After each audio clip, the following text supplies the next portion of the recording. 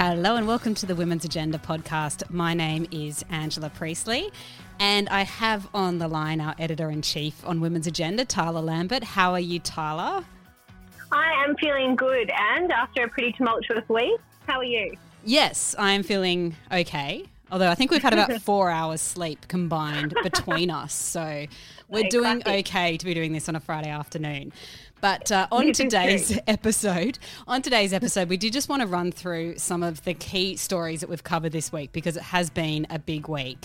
So in the episode before this one, you'll find a discussion that I recently had with Christina Ziwica, and she ran through a couple of stories that she's written around the rape allegations that have occurred in Parliament in the Liberal Party. So we might touch a little bit on that today, but we'll also be going through a lot of other stuff as well. So we'll get to it. Yeah, it's certainly been a big week. Okay, so Tyler, and we do want to be starting with wins for women. So I may have put you on the spot because I don't think I reminded you of this before we started. But do you have a particular win from the week? Look, I think there's some good news that came out today with Margaret Zhang, who's just become Vogue's youngest ever editor-in-chief. So that is really cool. She started a fashion blog when she was just 16. She was born in Sydney, and now she has become, the editor-in-chief of Vogue China. So that's a huge, huge appointment. And it's so nice as well to see more cultural diversity across mainstream media and in those kind of positions, because we just don't see that enough. Yeah, I really loved that story and that appointment. I love that she brings really different experience to that kind of role. She has this real eclectic career and she's just kind of created it herself. Like her CV has all this awesome stuff on it that she has just done herself, really entrepreneurial, just creative. And now she has this amazing job, and they are the kind of people that should be in those jobs, I think, is those awesome creative types. So yeah, and it made me realise how old I was today as well, because I think a lot of our younger, our younger colleagues at the Women's Agenda office follow her religiously already. And I had not heard of her, but now I am absolutely fangirling over her. So I will be following her on Instagram too. But yes, it was a little bit of a rude shock to realise that I am possibly not as young as I think I am. Yes. Well, you are truly ancient, and it took you another couple of years to become an editor-in-chief, didn't it? So no, that's very true. That's very true. No. Okay, so you also totally took my win, so I'm a little bit lost now. But that was my win as well because, like I said, I loved that story. I loved that appointment. I thought it was awesome. There were other appointments this week also, which have been really good to follow. But I will just make a mention of one thing that did come out today, which is that the gender pay gap has dropped to 13.4%, according to the latest ABS figures as analysed by the Workplace Gender Equality Agency. So they've just put that report out today. They also put out this week their latest list of employers to receive kind of the stamp of approval for gender equality, and there's a bunch of new employers on that list as well, which is good to see. But in light of that, I don't know if I should call that a win. And I did hear this from one of our colleagues. It's like there's a gender pay gap, but that's not a win. That's just because it gets slightly less. 6% drop is nothing to really cheer about. Exactly. Even Libby Lyons, who's the head of the director of WGEA, said that the drop was actually mostly due to labour market volatility during the pandemic and not a result of improved structural changes for women in the workforce. So that's also something to note, not to sound like a Debbie Downer, but there is just huge work to still be done there. So exactly. And it's very possible that it could go up again, particularly with so much market employment volatility expected over the next 18 months or so. So, that was a weird one. Slight drop, not a win. We did have a piece today noting how that when it did go down to around 14%, I think it was at some point last year, how a press release was issued from a certain government minister saying that it was a win for women. And it's like, once again, not really, is it? A win for women will be no gender pay gap. Yes. Yeah. One day. Okay. So otherwise it's been, like you said and started the conversation with, it has been a tumultuous week.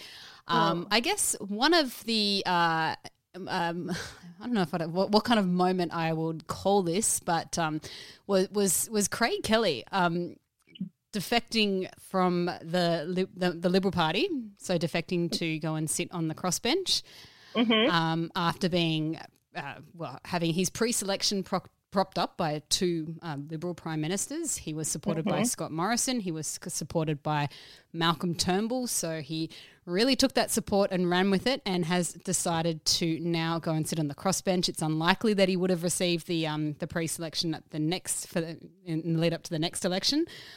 What do you make of Craig Kelly, Tala? Do you care? Goodness. Do we even need to have this discussion?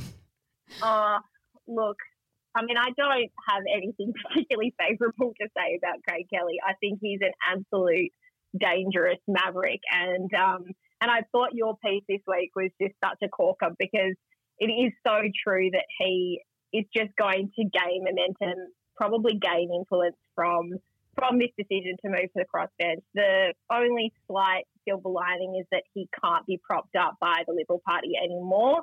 But he is just a man in it for himself, isn't he? He just really wants to get the airtime. He is not doing what is right by his constituents, and he's a real worry. And I think, we can, laugh it off at times and think that he is just, think that he doesn't have huge sway. But the reality is that he does. He's got such a huge social media following,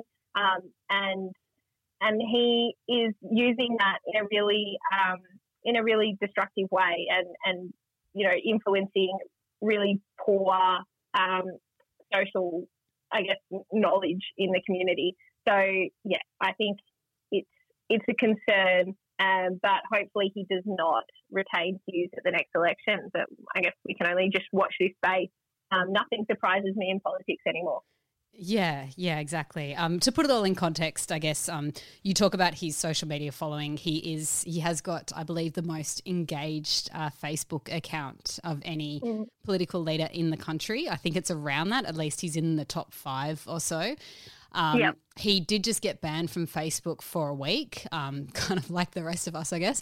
But he did get banned from Facebook for a very different reason to the rest of us. It was because of the misinformation regarding COVID-19 that he had shared on Facebook. So, and that there is a fair bit of that on his page, if you ever care to go and look at it. I had a good little look at a few bits and pieces the other day, and you actually don't find a huge amount. You do find the odd thing about his local electorate area, but there's a lot of climate change denialism and rampant misinformation about COVID-19, which is just it's horrendous. Well, but he clearly has the medical, the environmental, the scientific qualifications to go and make these claims, doesn't he? Exactly. Exactly right. Yeah. No, his background is definitely in that space. So, the ex-furniture salesman to a medical professional. So everyone listen to Craig Kelly, clearly knows what he's talking about. Yeah. All right. So on to another one, still on politics, and then I promise we'll leave politics, but on to another one, because this has just happened overnight. So this involves Peter Dutton.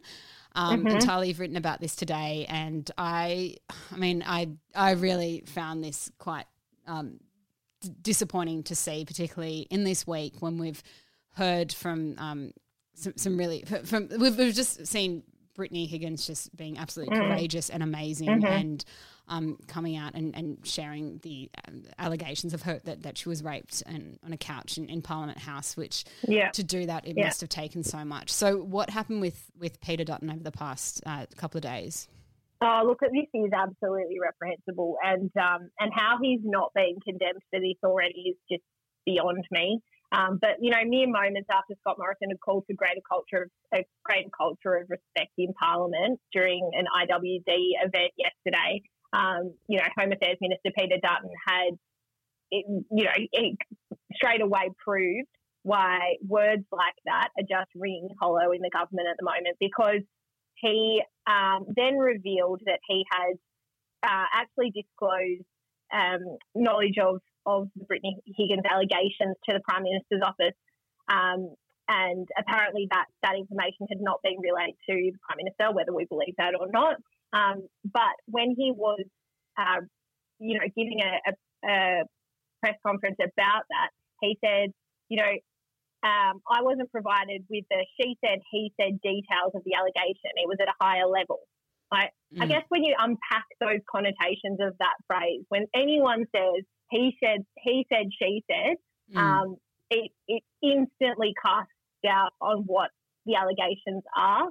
And when we know that Brittany Higgins, aside from anything else, Brittany Higgins was absolutely intoxicated, and she was brought back to Parliament House, and her allegations are that she was raped in that office.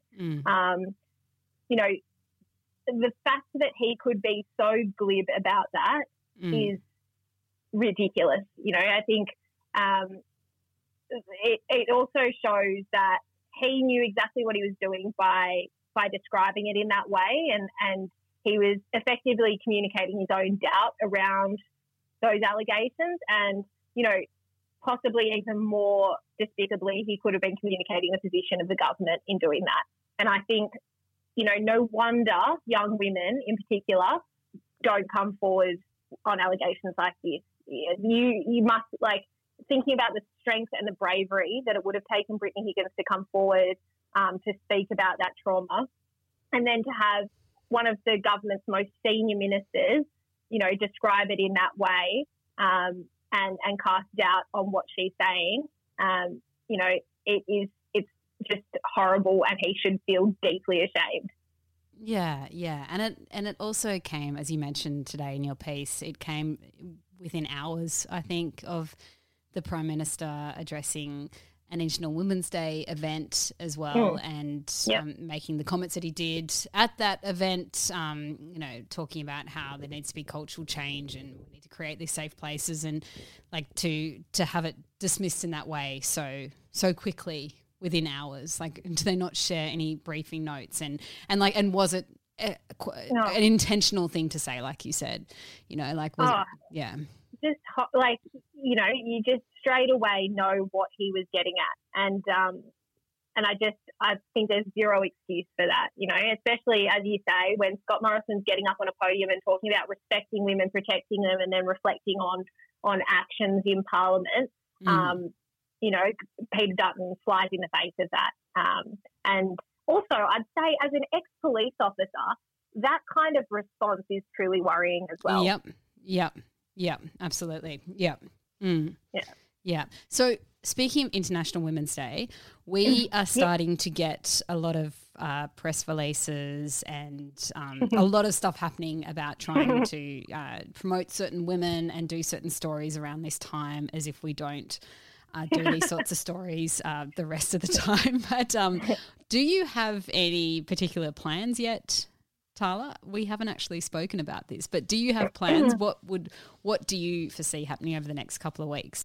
Nothing? Yeah, it's interesting actually. Well, I don't know. I think I get that the world is kind of coming back to normal. Well, Australia is coming back to normal in terms of COVID, but it's still been such a strange time. And I think, these kind of in-person events that we're so used to around International Women's Day, they're far fewer at the moment. But certainly from an editorial perspective, we want to be looking at how we celebrate women, looking at specific features that we can put out around that time. And we've already got some really exciting things in place there. So encourage everyone to kind of keep an eye out over that week. But yeah, look, I think our mission is always to celebrate and share the stories of women every day. So while International Women's Day is in hot pursuit for a lot of people, and they wanted, we see organisations really wanting to shine a light around that period, I would also gently suggest that organisations do what they can to do that in a broader sense as well. International Women's Day is one day, but we should be sharing and celebrating these stories all the time, because we know there is absolutely no shortage of phenomenal talent in this country and across the world. Exactly. So to celebrate it every day. And also, I mean, I'll just encourage people when it comes to stories or when it comes to running events or whatever else it is, that there are other times of year that you can do this when you don't have to sort of land in a really cluttered space like this and put all this pressure on people to try and attend things. It is going to be different this year, obviously, because we just don't have the options of those in-person events as in previous years.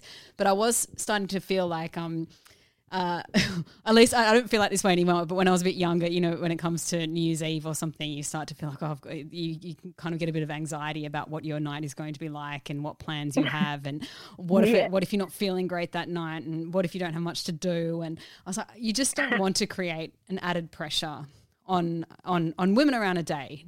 So to make it, there's other options, that it doesn't all have to be about the traditional ways that this day is celebrated, and also not to put pressure on women to actually organise these things as well, which I think was kind of ending up happening in a lot of organisations, is that you would have these working groups or these teams and they would be tasked with organising these events, and all of a sudden they're organising the events and they're not getting paid for this additional organising that they're doing, and they're probably then inviting people to speak on things and they're not paying those speakers and it just kind of goes on and on. So we actually published a really great piece this week by Lacey Philippic around organisations, if they want to get really serious about celebrating and making a difference for women this International Women's Day, then remember to pay them if you're asking them to speak at events.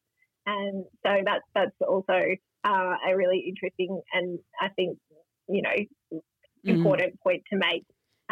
And she wrote that from the perspective of being a business owner and an entrepreneur and being invited by a really large organisation to do a keynote. I think it was a keynote presentation. It was a keynote. It wasn't to sit on a panel or anything. It was a keynote presentation. And she was told that, she would get paid in exposure because all these people would watch it. But then I found it interesting how even when she went and asked, that they couldn't find the budget for it then. Okay. I know, it's shocking, and you wonder how many big corporates are actually, conducting themselves in that way, which is, I think, really problematic when you are asking someone to speak, especially in a keynote format, on what their expertise is. And she made a really good point, as a small business, you don't get paid until, you deliver services and then people pay that invoice, and there's no guarantee if cash flow dries up, then there's nothing you can do. So it is just so important, especially for any organisation that is looking to, I guess, leverage the expertise of female small business owners to really make sure that they are doing the right thing and paying those businesses accordingly. Yeah. Okay, so I want to end on something completely different because we have a new health publication called Women's Health News, and it's growing. It's kind of, we've just launched it in the last few months. We put out a newsletter every Thursday, so it means that we're doing a lot more content in the health space. And so I just wanted to ask about a couple of things because you're editing that publication as well. And there's been some really interesting research and studies that we've written about in the last few days, particularly the nasal spray, which I thought was interesting. But a lot more than that as well. Did you want to take us through any of those key features? For instance, the really good one that we published last week. Yeah, look, it's really really exciting to be publishing Women's Health News, and hopefully we can just keep sharing really quality content and making sure that women are equipped with the right information around their health and well-being. Yeah. The piece I did want to get to, and I'm glad that you brought up the obviously story around alcoholism because it was really powerful and it was quite relatable. There's certain little pieces in that you see that you might see reflected in yourself or reflected in things that of how you've behaved or whatever it was in recent years and how children can exacerbate that or change that. I want to touch on, because I thought this was just a really good one to raise as well from which Ali Pascoe raised last week regarding normalising mental health days, because as she made the point in her piece that like she could count the number of sick days she's had in her working life because it was actually 0. And I relate to that a lot because, I mean, I have actually taken sick days, but when I have taken sick days, I mean, I remember those sick days because I was in bed with a flu and the amount of times that I still went to work, just with minor illness symptoms. But the amount of times also I went to work when I wasn't feeling mentally well. And that's what she was looking at, like how it's 2021 and we still haven't normalized this idea of taking a mental health day. And I think it's even more important in our current working arrangements, especially with these working arrangements that will likely continue in some kind of form, potentially in a hybrid form into the future of, half working from home, potentially half working from office or whatever it is. I feel that we're going to be taking these days less and less to manage our mental health because if we do have those off days, we may just end up still working but just working from home instead when that may not actually be the ideal thing to do, or that may not be helpful at all. It might be helpful either to take the day off or it might actually be helpful to be in an office and be around other people. Yeah.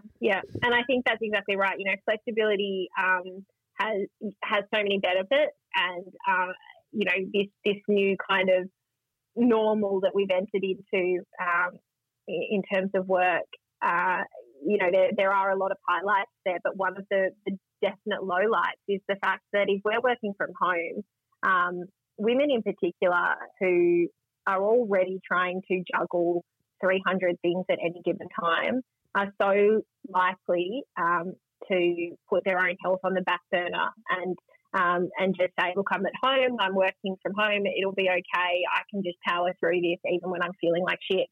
And it's and I think that's really problematic because I think as Ali kind of highlighted in that piece, it is more crucial than ever for people to protect their mental well-being. And we know, as I said before, that anxiety and burnout and depression are escalating in this country and particularly, there's huge rates in women. So we do need to do everything that we can to protect that. But I think it's still, hugely stigmatized in this country. I've even been watching my partner, and he's been dealing with a few mental health issues, and he's been feeling a bit blue lately. And he, is really reluctant to take any time off work because he doesn't know how to properly communicate that to his employer. And I just think that we need to get better at realising that any kind of mental health issue are real illnesses. They're not, they're not confected ones.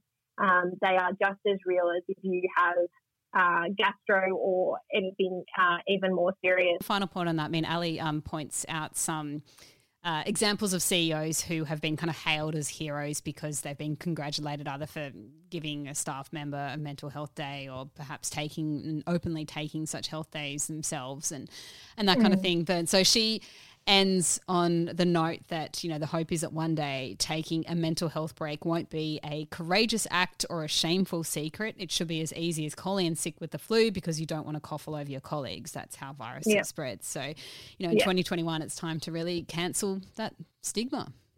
Yeah, absolutely. All right, Tala, it has been fun. Thank you very much. It has, as always. So we'll chat next week. Yeah, maybe in the next 5 minutes. Okay. All right. Thanks.